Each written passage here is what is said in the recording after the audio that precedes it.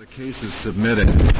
We'll hear argument next in number 905319, Paul McNeil versus Wisconsin.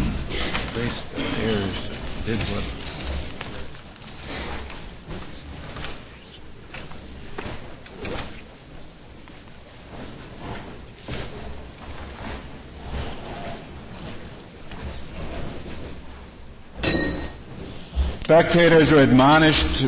You may proceed whenever you're ready. Mr. Chief Justice, and may it please the Court, the relevant facts in this case are not in dispute. I would like to outline them briefly and then propose three scenarios that support McNeil's proposed rule that a defendant who requests or appears with counsel at an initial appearance may not be questioned by police while he remains in continuous custody unless the defendant initiates that interrogation. The defendant was taken into custody on May 13, 1987 in Omaha.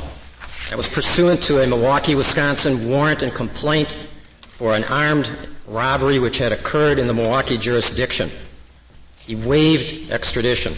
On May 20th, after being held in continuous custody in Omaha, he was taken into custody by two Milwaukee deputy sheriff detectives. At the time that they took him into custody, they advised him of his Miranda rights from a written text which is used by the Sheriff's Department. That's in the appendix, and one of the rights read to him was, if you cannot afford to hire a lawyer, one will be appointed to represent you at public expense before or during any questioning if you so choose. McNeil refused to make a statement at that time and did not request counsel. He was accompanied by officers that day in a search of Omaha for a co-defendant, which was unsuccessful. On May 21st, McNeil was transferred to the Omaha airport for conveyance back to Milwaukee. During that transportation, Detective Smikowski of the Milwaukee Sheriff's Department advised McNeil that it would be to his advantage if he would tell his side of the story, referring to the armed robbery and to a homicide investigation which was taking place involving Milwaukee County Sheriff by the name of Butts and the Caledonia Police Department, which is part of Racine County, a separate jurisdiction from Milwaukee County. Smikowski, after advising McNeil that it would be in his interest to cooperate and tell his side of the stories, was met by silence from the part of McNeil. He did not make any statements concerning either of those offenses. McNeil was returned to Milwaukee on the evening of the 21st. The following morning, May 22nd, which was a Friday, he was brought before a court commissioner, a judicial officer, and with him at that time was a public defender. When McNeil appeared at the initial appearance, he was advised of the penalties for armed robbery. He acknowledged it by saying, "I do," when he was asked if he understood, and those were the only words he spoke at that initial appearance. Bail was set at $25,000, and a preliminary examination was set. That's the appearance of May 22nd that's set forth in the Joint Appendix at page 8? That's correct, Justice Kennedy. Is it the practice in this state for magistrates to advise suspects generally of their rights? I see that wasn't done here. No, unfortunately, because of the crush of cases in Milwaukee County, sometimes the niceties of informing defendants of their full panoply of rights which they might get from a federal magistrate do not take place. Is there any requirement in the Wisconsin statutes that this be done by the arraigning officer? There are requirements, but one of the requirements does not include, let me rephrase that, the magistrate is not required to advise the defendant of his right to remain silent at that initial appearance, unlike under Rule 5 in the federal system. The magistrate is supposed to advise the defendant of the charges against him, of his right to counsel, to set bail, his right to a preliminary examination. And if you'll look at the text of that initial appearance, you'll notice that there's really a colloquy that goes on between defense counsel and the magistrate, and the only participation of the defendant is to acknowledge what he's been charged with. To push that a little further, Your Honor, the public defender has a meeting with the defendants in Milwaukee County prior to their appearance at the initial appearance, albeit a perfunctory meeting in a small room off to the side. And we can presume that that occurred before the appearance, before the magistrate. After this exchange took place, McNeil was returned to the Milwaukee County Jail, where he was held continuously until that evening at 7:55 p.m. when Detective Butts of the Milwaukee Sheriff's Department went to see McNeil for the purposes of interrogating him about the armed robbery and, according to his testimony, possibly the homicide. Keep in mind that Detective Butts had been involved in a homicide investigation from another jurisdiction, that is, Racine County, because he had informants apparently that led him to believe that McNeil was involved in that Racine homicide. As a result, Detective Butts was in communication with police authorities from Racine County concerning that homicide. So when he went to see McNeil that evening at 7:55 p.m. in the Milwaukee County Jail, I think we can say to a certainty that he went there to speak to him about the armed robbery and the homicide. When he arrived, he again read from the standard Milwaukee County Sheriff Department text concerning Miranda rights, which is in the appendix. At this time, McNeil signed a waiver of his rights and said to Butts, "I suppose you want to talk about that thing in Caledonia." And of course, Butts said yes, and they had a conversation about the Caledonia homicide, didn't discuss the armed robbery, and at that time, McNeil gave a statement that was totally exculpatory. Detective Butts testified that he informed McNeil that he wasn't satisfied with what he had been told and that he would return. He returned 2 days later on a Sunday in the early evening hours with a representative of the Caledonia Department who had primary jurisdiction of the homicide, together with between 3 or 4 City of Milwaukee, not County of Milwaukee, City of Milwaukee detectives from the Homicide Division with expertise in the area of homicide interrogation. Did the robbery take place in the City of Milwaukee? It took place in a suburb called West Allis, a city adjacent to Milwaukee but part of Milwaukee County, which gave jurisdiction to the Sheriff's Department. Ordinarily, you'd think that maybe West Allis police would be involved, but because it was in the county, the sheriff was, and that's how Butts got involved in the homicide. Apparently, in developing his investigation of the armed robbery, he received information concerning the homicide, passed it on to Caledonia, and remained active. And the homicide had occurred in Caledonia and Racine County? That's correct. That's correct. On the 24th, after approximately 5 hours of meeting in the early to late evening with these various agencies, McNeil made a statement that was heavily inculpatory, partially exculpatory. Butts was still not satisfied, said he was going to come back again, and he returned 2 days later on a Tuesday, again with approximately 3 or 4 officers, took another statement after approximately an hour and a half, which he felt was sewed up the case, let's say. Subsequent to that, Racine County issued a homicide warrant on May 27th, and Mr. McNeil was transferred from the Milwaukee facility to Racine, where he was subsequently arraigned, and subsequently, after various motions to suppress the statements which I've alluded to were denied, he entered pleas to charges of second-degree murder, attempted murder, and armed burglary. After that, motions were brought to bring to the trial court's attention the Seventh Circuit case of Espinoza versus Fairman, which I don't think it's necessary for me to go into facts except to say that there's a tremendous similarity between the two fact situations, and at that time, Fairman held that the kinds of statements that had been developed in McNeil should have been suppressed. The trial court felt that even if that case had been brought to its attention during the pending case, it would have made the same decision, that the statements needn't have been suppressed. The case was then appealed to the intermediate appeals level in Wisconsin, who certified to the Wisconsin Supreme Court because they felt there was no applicable Wisconsin law. The Wisconsin Supreme Court, after full briefing and oral argument, felt that when McNeil appeared at the initial appearance, it was purely a Sixth Amendment right to counsel that he had invoked when he appeared with counsel. They used the word transmutation, and they said that it is not possible to transmutate the Sixth Amendment into the Fifth Amendment. And the reasoning was that they felt that there was no interrogation taking place at the initial appearance, and in the absence of interrogation, you cannot invoke your Fifth Amendment right. Your Honor, we believe that there's three scenarios that support the rule that we're proposing. The first is, if Mr. McNeil, when he was confronted by the Milwaukee sheriffs in Omaha on May 20th, 1987, had, after being advised of his rights, said, "I want an attorney," I don't think we'd be here today.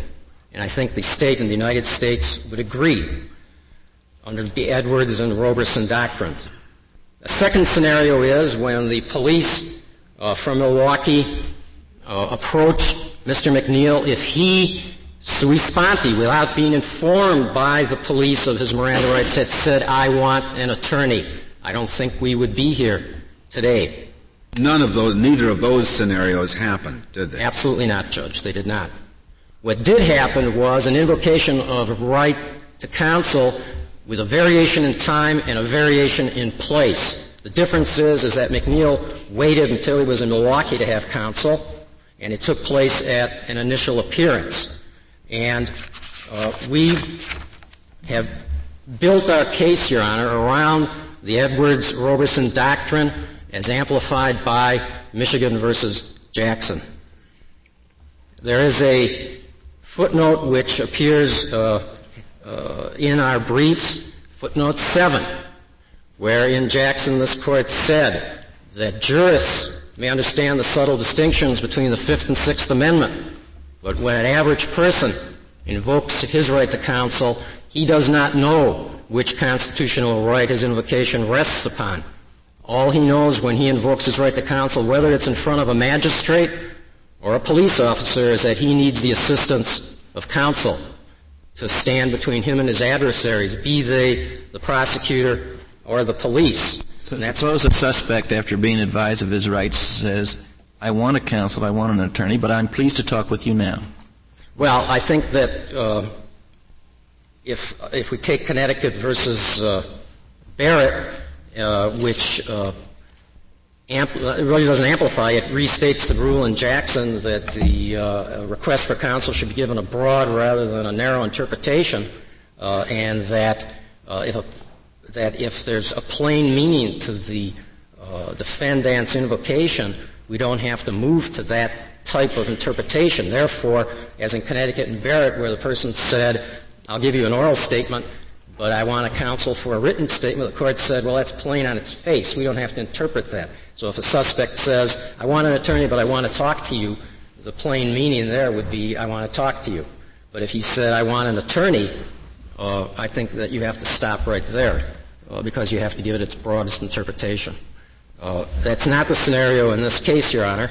The scenario in this case is that the defendant appeared in court with his counsel, and I think that his mere appearance... Well, the principle is that the mere request for or invocation of the right to counsel is not, in all respects, tantamount to an exercise of your Fifth Amendment rights. Well, if I understand the question, Justice Kennedy, it's where you have this issue of how do you interpret that invocation. And I guess I'm going back to Connecticut versus Barrett, where the invocation of counsel is plain on its face as to what it is. It isn't necessary to interpret it. It's where there's ambiguity that you have to interpret. And when you have to interpret, this Court has said you give it a broad interpretation when you're talking about the request for counsel. Now, the state of Wisconsin has argued that the plain meaning of an appearance with a defendant at an initial appearance is that it's the Sixth Amendment. But Jackson says that that's not so clear, that when a defendant appears at an initial appearance, he doesn't know whether it's the Fifth or Sixth Amendment. He wants counsel. Therefore, the broad interpretation of Jackson, because it's ambiguous. That's not like the defendant appearing at the initial appearance and saying, "Judge, yes, I want a lawyer just for this charge and only for this charge, and I don't need his help when I'm interrogated by police." How did the lawyer get in the picture here? He was a public defender, Your Honor, and what the procedure in Wisconsin is that the public defender has an obligation to interview all persons brought into custody before they make an initial appearance to ascertain whether or not they're indigent. If the person is indigent and wants them to appear with them, they will appear. Does it have to be shown that the indigent wants the lawyer to appear with him? It doesn't have to appear on the record, but the public defender will not appear with someone who does not want counsel or says to them, I will get my own counsel. Then that person will appear at the initial appearance by themselves. The public defender may say at that time, this individual is going to get their own attorney. We're not involved in the case. That's not on the record, though, Your Honor. I want to make that clear and not presenting it as though it's part of the record. Mr. Luck, what happens under your theory if a defendant requests counsel, he's given counsel, and then he's released on bail, and while he's out on bail, he commits another crime. He's arrested, he's brought in, waives his Miranda rights, and confesses. He's in big trouble. Why is that? Because of the Wouldn't your theory protect him? No, because under Roberson, this court required, it's my understanding, continuous custody. It's a break in the custody. It's a break in the custody. And suppose he stabbed somebody while he's in custody, and they question him about that incident? No. He's invoked his right to counsel between himself and the police. That doesn't break no, the... he's still in custody. We see the magic formula as being in custody, having invoked your right to counsel, and being interrogated. Those are the three requirements for our rule. If you take away any of those three requirements, our rule fails, and we think that rule falls within Roberson. What did the defendant actually do in this case to invoke his right to counsel? He had an appearance before a magistrate in Milwaukee County. And did he say anything at that time? No. The record is silent on that, and that's where we see the ambiguity.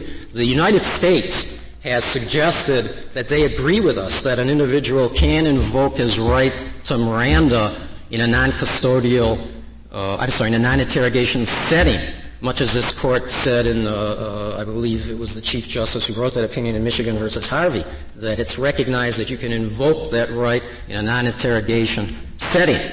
They simply say that McNeil didn't do it. And we're saying that they're disregarding the principle in Jackson that when a person appears before a magistrate and invokes his right to counsel, he doesn't know whether it's the Fifth or Sixth Amendment. Therefore, the court has to give a broad interpretation to that ambiguous situation. But Michigan against Jackson didn't specifically left open the question that's here, did it not? It absolutely left open the Fifth Amendment because the Michigan court had found in its proceedings that the Fifth Amendment had been waived. This court specifically said that they don't have to reach that because of the Sixth Amendment. But that didn't prevent this court from using a Fifth Amendment analysis, just like it didn't prevent this court from using a Fifth Amendment analysis in Patterson. Because basically this court has said we're going to get away from the artificiality of saying this right to counsel comes from the Fifth Amendment, this right to counsel comes from the Sixth Amendment. What's artificial about that? It has two different sources. Miranda was not dependent on the Sixth Amendment at all. It was dependent on an entirely different amendment. Well, except it created a right of counsel more or less out of whole cloth. Right, but it also used a Sixth Amendment analysis for waiver, just as in Patterson you used a Fifth Amendment analysis for waiver in the Sixth Amendment context. Don't you think the basis for saying that in the Miranda context that when the suspect invokes his right to counsel, don't you infer from that that he is saying, I don't feel competent to be interrogated without counsel? I think that's the basis for the rule that's how Edwards rolls, Your Honor. Yeah. That's correct. That's how it rolls, but we may... And that's the basis for saying the police can't go back to him at any time without being asked to do so, because they know that he just doesn't feel confident. But do you think you can make that same inference from just the fact of appearing in court with a lawyer? Yes. I think that much... You have to say yes, to win the case, I guess. Yeah. Well, I base that not just on the necessity to say yes, but on the practicalities of the criminal justice system. Well, the public defender goes to him and talks to him and says, do you want me to appear with you? It might help you out a little. And he says, sure. Well, Your Honor, I don't think it's quite like that where he says it might help you out a little bit. He says that you have a right to counsel, and if you can't afford counsel, we're going to represent you. And it puts that defendant in the same position as the individual. He says, well, I want you to represent me. You want me to represent me? We don't know, Judge, and that's why footnote 7 in Jackson is so important, because of that ambiguity. Because what we're faced with when the United States agrees that that invocation can take place at the initial appearance is going to be a colloquy between the magistrate and the defendant. Well, what do you mean now? Do you want this attorney for your Fifth Amendment rights as well as your Sixth Amendment rights? Because what's going to happen, Justice White, is that defense counsel throughout this country are going to learn I'm the train where I do most of my work, Your Honor. What's going to happen is defense counsel throughout this country who keep up with the case law are going to start telling their clients and the magistrates, he's invoking his Fifth Amendment rights, no one can come and talk to him or her. The only ones who are not going to be able to do that are those defendants who don't appear with counsel. And then we're going to have a situation of people raising the issue later, well, I meant to invoke my Fifth Amendment right. What the United States has proposed is that, yes, this can happen at the initial appearance, but we're going to put the burden on the defendant to show that he meant to invoke his Fifth Amendment rights. And we say that's contrary to Jackson, which is the burden's on the state, and that the courts are mandated to give a broad interpretation to the request for counsel, not a narrow one.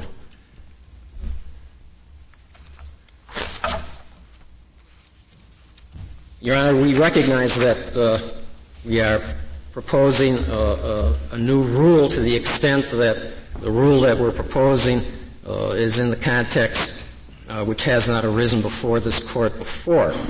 But we don't think it's a radical departure. I think that Justice Scalia in his dissent in Minnick noted that the request for counsel at the Jackson situation is a general request for counsel. And when you combine the force of that general request with the rules developed in Edwards versus Roberson, we feel that we're falling within the logical meaning of those cases when they're read together. Your Honor, I guess the Court didn't agree with me in Minnick, though. It was a dissent. I know. Your Honor, the United States has recognized in their own brief the general principles that I have laid out for the Court, and I think that the only difference is they're saying that these situations should be examined on a case-by-case basis instead of the rule that we're proposing, which is a bright-line rule. Our bright-line rule is in direct distinction or contradistinction to the State's proposed bright-line rule. They have proposed to this Court that the Court forbid a defendant from invoking his Fifth Amendment rights at an initial appearance. It's the contrary of our rule. And the United States, it seems to me, falls somewhere in between that. And we feel that under Jackson, the Wisconsin proposed rule that the Fifth Amendment right cannot be invoked at the initial appearance has no foundation in the jurisprudence of this Court. And we feel that our bright-line rule meets the requirements set out in Edwards and Roberson, and Minnick for that matter, and fulfills all the needs, in fact, has less impact on law enforcement than those decisions did. And we would ask the Court to reverse McNeil. And why should your rule apply to interrogation on a different offense that this counsel is not involved in? Because that invocation of counsel, because it's ambiguous and may involve the Fifth Amendment, is not investigation specific any more than the invocation of counsel under Roberson, as this Court found. It's not investigation specific. Well, but when he appears on a particular charge and simply stands mute, the Court appoints counsel to defend him on that charge, doesn't it? If he wants counsel, that's correct. Yeah. But so why do you say it's not in crime-specific or investigation-specific? Because there's nothing from the defendant to indicate that. Well, the defendant has said absolutely nothing. That's right. So it isn't up to the defendant to decide. It's up to the Court to decide what the appointment constitutes. It's up to the defendant, Your Honor, did you say? No. If the defendant has said nothing at the arraignment, right, then to decide what what the scope of the appointment of counsel is surely depends on the court if the defendant has done nothing. Well, I respectfully disagree. I don't think that the court in that situation is deciding what the scope of the defendant's need for counsel is. When the defendant appears with counsel, whether it's retained, whether some attorney walks in, or whether it's a public defender, I don't think is relevant. I want to make sure I say that. Well, if you say that appearing with counsel justifies an inference that justifies an inference that he's saying that I am not competent to deal with the police except with counsel. That's correct. I suppose it goes to any offense. That's right. At least that's your argument. That's my argument. I'd like to reserve my remaining time. Very well, Mr. Luck. Mr. Becker, we'll hear now from you. Mr. Chief Justice, and may it please the Court, before I proceed to the argument that I prepared to present this morning, I think I want to clear up one thing with respect to our position. Mr. Luck asserts that our position would forbid an invocation of the Fifth Amendment right to counsel, which would thereby trigger the Edwards rule, at a court appearance on a charged offense. I think that mischaracterizes our position, and in making that characterization of our position, he attempts to drive a wedge between our position and the position of the Solicitor General appearing on behalf of the United States.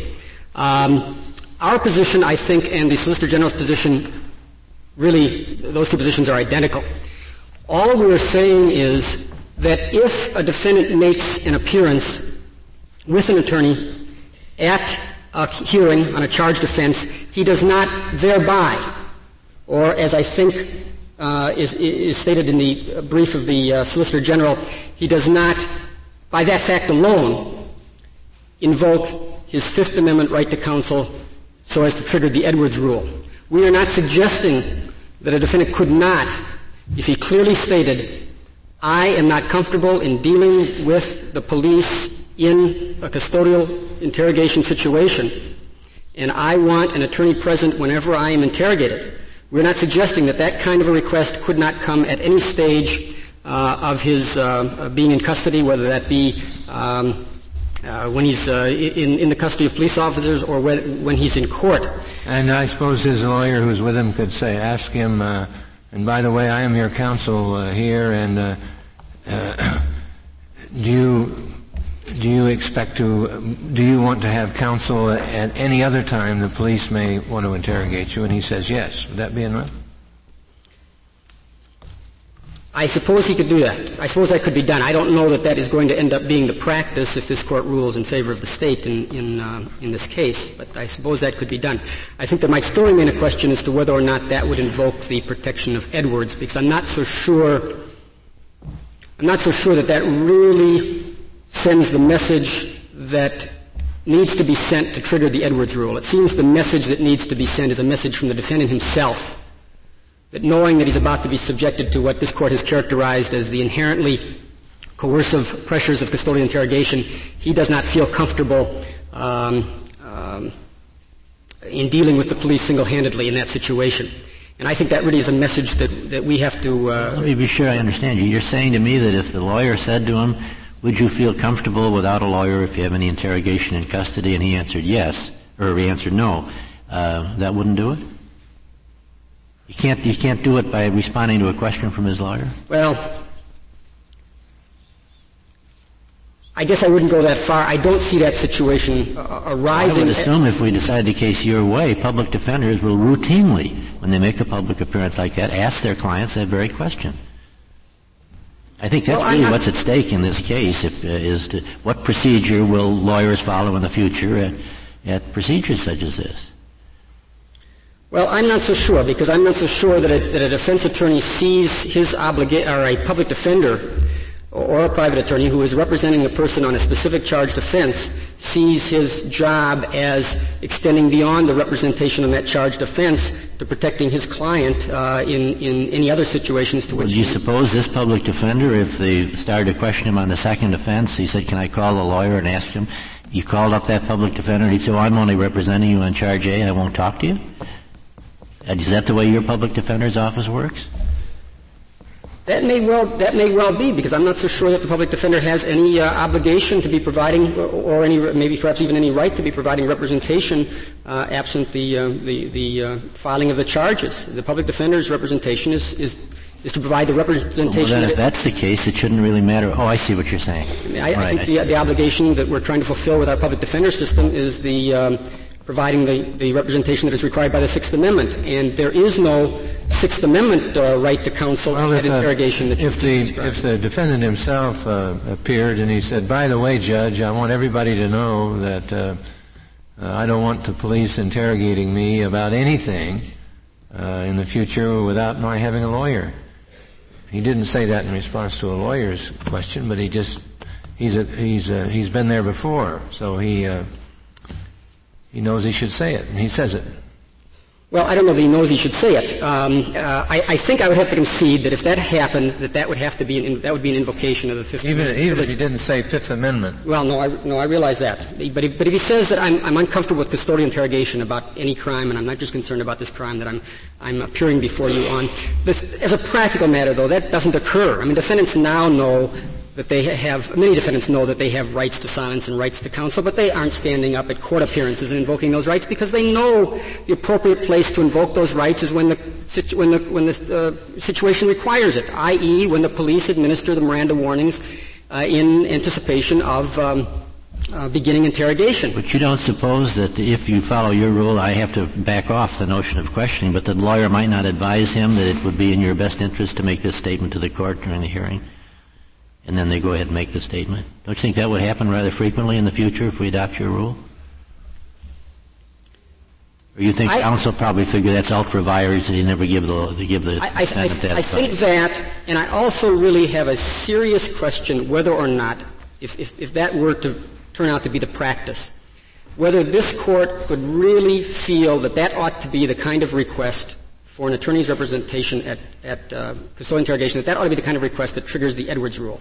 As I indicated earlier, it seems to me that what really ought to trigger Edwards, and what the record really ought to clearly show, is that a defendant basically on his own has come to that conclusion. I don't know that a defendant prompted by defense counsel really raises the kind of concerns. Giving him this unusual advice that you probably are not competent to deal with the police on your own.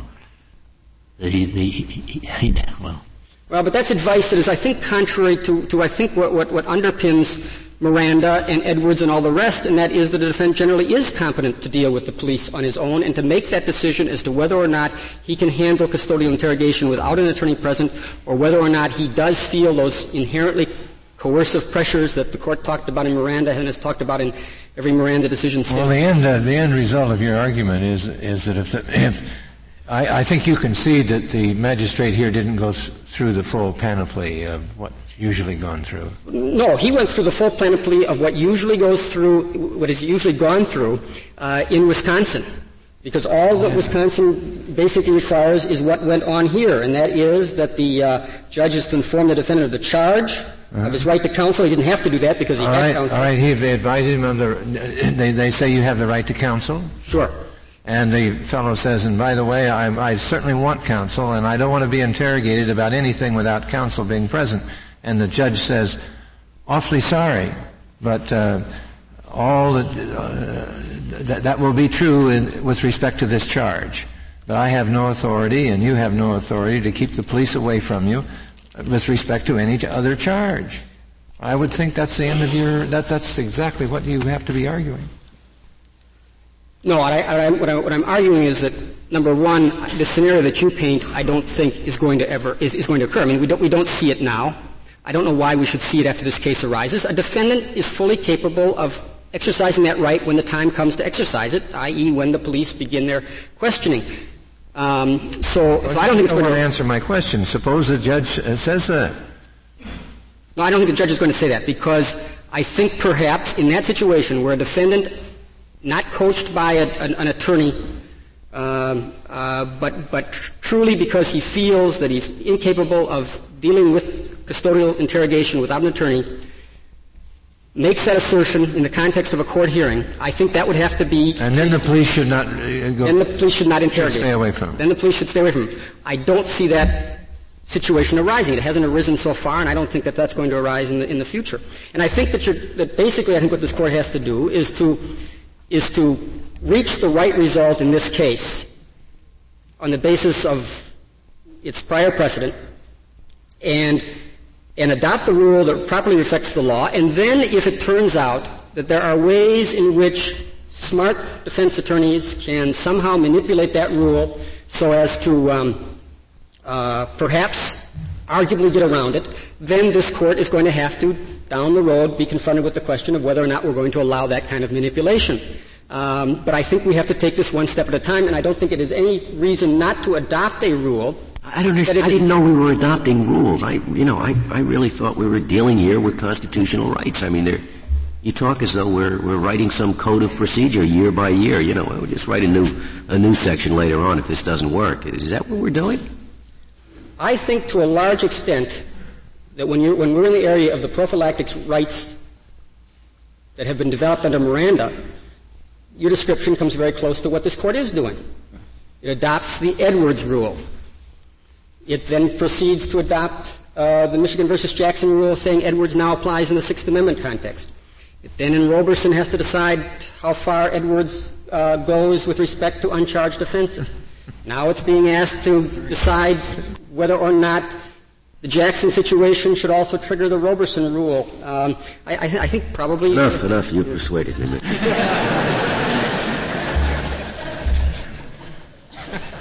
And I think you've hit on something, though, here. Is what is really being requested here is an extension of a prophylactic rule.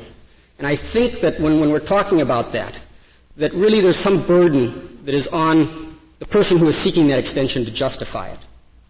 And while I don't think it's possible in the time that I have remaining here in my argument probably to fully develop the question, it seems to me that in deciding whether or not there is a showing has been made that the rule should be extended so that Edwards-Roberson rule should apply in this situation where the request for counsel comes not in the context of custodial interrogation but rather in the context of a court appearance, that and when that request for counsel then is going to bar interrogation with respect to uncharged offenses, I think that what this court has to do is basically a cost-benefit analysis.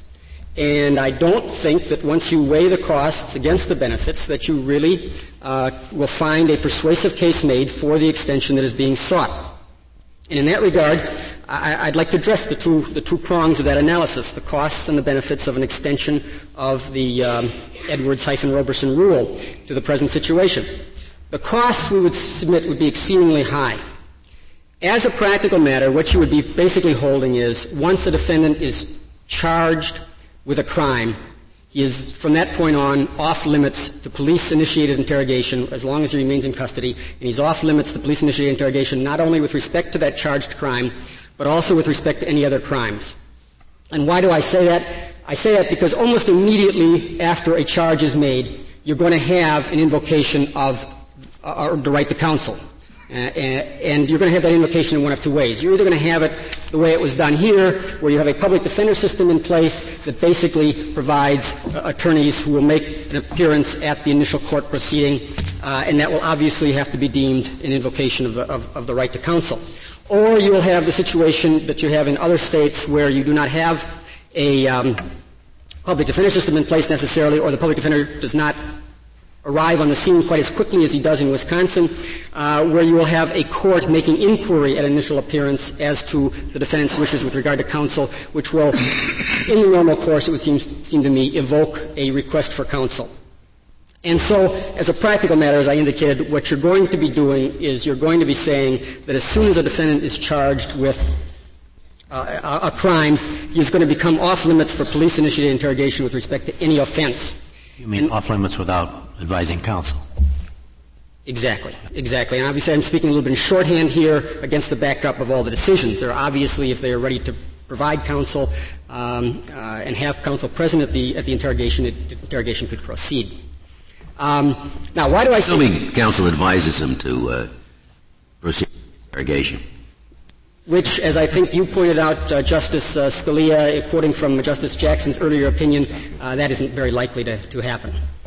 And when I say you pointed out, I'm talking about your dissent in Minnick. Now, why do I say that that's going to be have a detrimental impact on effective law enforcement? Well, I think we all know. I think common sense and experience teach us that, as Justice Kennedy pointed out in his dissent in Roberson, it is not a rare situation that a defendant charged with one offense is a suspect with regard to other offenses. And if you need some kind of empirical data to support that, I would suggest that you go and read, if you haven't done so already, the brief amicus filed by the Illinois Attorney General's office. I think they do a marvelous job of showing just what kind of an impact, or just how often, rather, this kind of a situation arises, and how often it arises in very serious cases, because defendants are arrested very often for very petty crimes, but as a result of investigation, they become suspects relatively quickly in very serious crimes. And I think the situation... I suppose you could always get around the rule sought by the defendant here if you just let him out for a day on the petty crime and then rearrest him on the more serious one. Well, he'd get counsel right away on that one too, wouldn't he? Well, not necessarily. If you arrested him for purposes of interrogation and didn't bring him before the court, there'd be a little leeway in there. In this very case, as I remember the facts, they were already investigating him on the second crime. And if they arrest him on the minor offense first in order to get him into custody where they can interrogate him more effectively on the second crime, then it's advantageous for law enforcement purposes to be able to do that without having to notify counsel.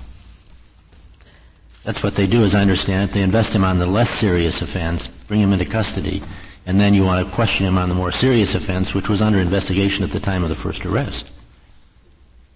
That's a typical scenario, too, isn't it? Yeah, I think that is sometimes the scenario. Well, unless if they let him out, they certainly couldn't interrogate him if he didn't want to be interrogated without probable cause to arrest him. That's true. That's true. I mean, they'd have to have probable cause to arrest him on that second offense, on which he may be nothing more than a suspect. Which of course raises the whole problem of whether or not it's not in the defendant's interest, perhaps, to be questioned about these other crimes that he's suspected of, because he may be able to clear himself of all suspicion. And the situation in that regard, by the way, that a suspect charged with one offense may well turn out to be or a person charged with one offense may turn out to be a suspect in other offenses, I think has only become exacerbated as we see with the advent of these computerized fingerprint matching systems, which I think are going to result in even more cases, in which we are able to, as a result of arrest on one charge and bringing those charges before the court, we are going to find out that this fellow may have been involved in other activity about which we would want to question him.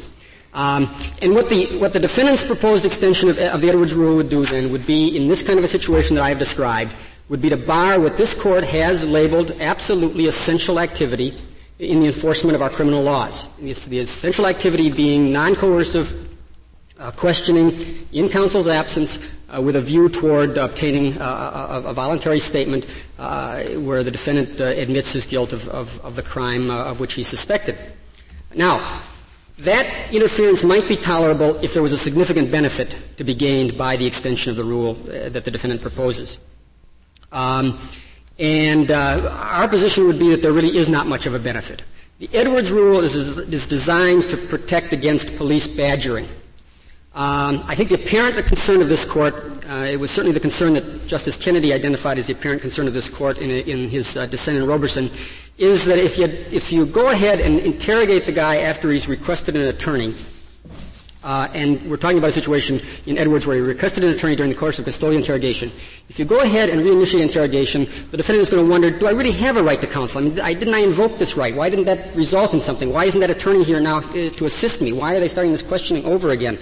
I don't think that describes how a defendant would view the situation when he has appeared in court with counsel on a charged offense, and then the police approach him to interrogate him with respect to a completely separate and distinct offense. I don't think he perceives that as being inconsistent with what happened there in court, because I think a normal defendant perceives that what happened there in court was that he had an attorney to represent him on that charged offense. And I don't think he perceives it to be inconsistent when he is questioned about completely separate and distinct offenses, that he does not perceive that to be inconsistent with his appearance with counsel on a charged offense. So I don't think there is really much of a benefit to be gained. And with the terrific cost in terms of the detriment on effective law enforcement, I don't think a case can be made for an extension of the Edwards rule in the manner in which the defendant has requested. Thank you, Mr. Becker. Mr. Nightingale, we'll hear now from you.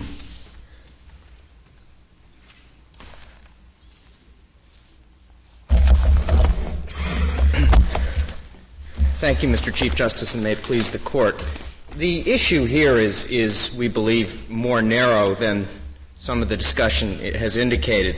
It is whether anything that happened in petitioner's first appearance, a first appearance that is fairly typical of proceedings that occur many, many times each day around the United States, is fairly regarded as a basis for triggering Edwards' no-waiver presumption.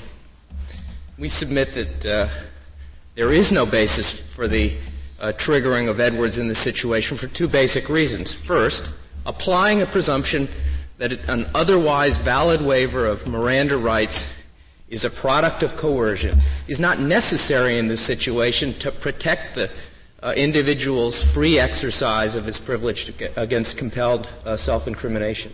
And that, after all, is the purpose of all the Miranda rules. Secondly, that sort of a rule would needlessly undercut the other interest which factors into the Miranda complex, and that is the public's interest in the effective investigation of crimes. Would your case be a stronger one or a weaker one here if the committing magistrate had advised the defendant of his Fifth Amendment rights and asked the defendant if he understood that advice? Or would the case be just the same? I'm not sure I understand, because the difficulty is that the magistrate follows the same procedure regardless of whether the individual is in custody or not in custody. So nothing typically occurs at a first appearance which is tailored to the situation. Would the case for the rule you propose be a better or a worse case if the arraigning magistrate had given that advice? Your Honor, if the arraigning magistrate gives that advice so that the defendant's he just advises him in open court of his Fifth Amendment right of self-incrimination. Said, do you understand? You don't have to talk to the police. And the suspect says, yes, I understand that. I think it would be a stronger case, because then the gentleman clearly understands that he has the freedom to resist the police if he so chooses. It would be a protection in addition to the Miranda warnings that he will receive if and when. And if his attorney had told him the same thing, it would also be a stronger case, I take it. Yes, Your Honor, I believe so. It's important, I think, to recognize that Edwards is a rather extraordinary rule. It provides that an otherwise completely valid waiver of a Miranda right to counsel is rendered invalid by virtue of circumstances that have occurred before. And for that reason, we think it's important to limit the Edwards rules to those situations in which it can fairly be said that something has occurred to cast doubt on the defendant or the suspect's ability to exercise his free choice when he is given Miranda warnings and simply asked, are you prepared to talk to us without a lawyer present? And there really is nothing that happened in this case or in many similar cases that cast doubt on Mr. McNeil's ability to make that sort of free choice. All that happened at his first appearance was that the case was called, the charges were explained, the defendant indicated that he understood the charges. There was a brief colloquy, a setting of bail, a waiver of the reading of the complaint, and the setting of a preliminary hearing. There was nothing in that proceeding that touched on what Mr. McNeil might wish to do or say if the time came when he was questioned in custody about offenses which, after all, had occurred in a different jurisdiction and were not the subject of this proceeding at all. You think we ought to judge the case sort of on the assumption that this defendant is a lawyer? No, Your Honor, I don't. Well, but otherwise, I suppose it would be wrong to go back to the lawyer. Your Honor, under Michigan v. Jackson, the state will have to go through the lawyer with respect to the offenses that are charged in this case. I understand that, but if the defendant himself is a lawyer and he appears with a lawyer, and just like this defendant did, I suppose if we rule against the state, the police can't even go back to the lawyer to interrogate him about some other crime. The effect of the rule that petitioner advocates is that once you've appeared with a lawyer, the state can't go back to you without your lawyer present. That is the effect of the rule that petitioner argues for. Yes. Very definitely, Your Honor. Yeah. And certainly there wouldn't be anything happening at a lawyer defendant's appearance that would indicate that he wouldn't be competent to deal with police by himself. That's correct. One would hope so. Is it your position that the police are not permitted to interrogate with reference to the same investigation or the same offense? Same offense. Sixth Amendment. Felony murder, and he's given well, I guess that's both. That would be both robbery and the murder. The issue. I think we may have some problems in writing the case the way you propose. I don't believe so. Talk about the legal elements of the offense. I don't believe so, Your Honor, because the issue that you're addressing is what the scope of the Sixth Amendment right is that's invoked by virtue of an appearance with an attorney at the first appearance. What this case involves is whether the defendant has done or said anything that justifies relieving him of a subsequent valid waiver of Fifth Amendment rights, in this case with respect to a different crime. But the case you've been addressing concerns the scope of the definition of the Sixth Amendment right that is defendants by virtue of an appearance with an attorney, not what sorts of events trigger the Miranda right to counsel, and more specifically the second layer of protection, the Edwards rule. There is a certain artificiality in discussing this case in terms of the Fifth and Sixth Amendment as such. Petitioner's attorney has put a good deal of emphasis on the footnote in the Jackson case that ordinarily individuals don't understand the difference between the Fifth and the Sixth Amendment. And I agree, if you put the question in those terms, you may get a good number of blank stares from your average criminal defendant. But if you put the question in layman's terms, do you understand the difference between being represented in a pending criminal case with respect to charges that have been brought against you by the state and being represented with respect to questioning that may or may not occur with respect to other offenses that may have occurred in other jurisdictions? I submit that the average defendant understands that distinction. And if asked upon leaving a first appearance, well, which right to counsel have you just enjoyed? Many, if not all, would say, I've just enjoyed my right to be represented in that pending case. And taking it one step further, the fact that, let's assume there may be some people who might be somewhat confused about that. Each of these people, at a subsequent stage, is going to get a set of Miranda warnings in which he is told or she is told, you have a right to an attorney during questioning. Well, do you concede that the defendant could, when he's when he's asked about, do you understand this rights? He says, I not only understand them, but I exercise my rights under both amendments. We've assumed that for purposes of the case, and because so much weight has been put on it. I know, but what is the government's position? Would he be permitted to exercise his rights under the Fifth at a first appearance? I don't believe the Court's past cases compel that conclusion. Justice Kennedy's hypothetical poses a number of difficulties. Can you invoke your rights with respect to questioning about offenses that may not have occurred? A defendant brought into custody may not get out of jail for a good number of years, and during that period of time he may be transferred from place to place. You don't know what the government's position is about that? No, I believe, Your Honor, that thus far this Court has restricted the Edwards rule to a narrow core set of cases, a paradigm. So what is the government's position? I believe that a living will sort of invocation, a rote invocation of the right to the Fifth Amendment for all purposes, for all time, would not necessarily be regarded as binding under this Court's precedents. Thank you, Mr. Nightingale. Mr. Luck, do you have rebuttal? You have 4 minutes remaining. Both the United States and the state of Wisconsin, it seems to petition or disregard one of the fundamental purposes of Miranda, which is to deal with the question of custody and the resulting coercive atmosphere that results from custody when it's put in the interrogation setting, and which this court most recently recognized in Minnick.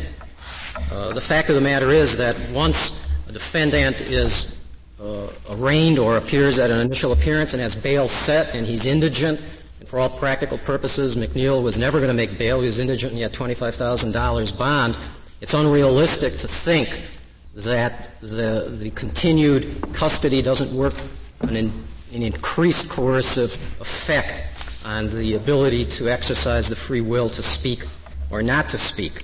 He is not in the same position as a suspect in the police station who has just been arrested, who still has the ability to not be charged, to go home.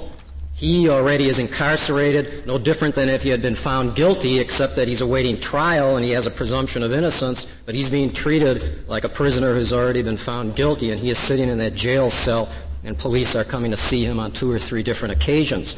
Now, Miranda recognizes that, and Miranda said that if the suspect indicates in any manner at any time prior to or during interrogation that he wishes counsel, there shall be no interrogation. Well, he indicated in a manner that he wanted counsel when he appeared at the initial appearance. As far as costs and benefits are concerned, it's the petitioner's position that the net of Roberson and Edwards is much greater than the net of what we're talking about. If they talk about the number of individuals who have been charged, who could be interrogated in the jail because they've committed other offenses, think of all those individuals who are in the police station who have invoked their right to counsel and who cannot be questioned any further. I don't know what the statistics are, but we know it's a pyramid. And the number of people who are taken into custody are not equal to the number of people who appear in court and have bail set. I think it's also unrealistic to say that individuals want an opportunity to explain to the police when they're sitting in a jail cell about how they weren't involved in a particular offense. The fact of the matter is that this Court has recognized that counsel is needed in the custodial setting as a guiding hand to assist individuals, to enable them to decide whether or not they want to respond to questioning. The fact of the matter is that defense attorneys are not necessarily the manipulators that counsel indicates they are. This Court is well aware that defense counsel can also serve as facilitators. When the police know that they have other crimes, they contact the district attorney who contacts the defense attorney who says, we've got other information on your guy. Why don't you go talk to him?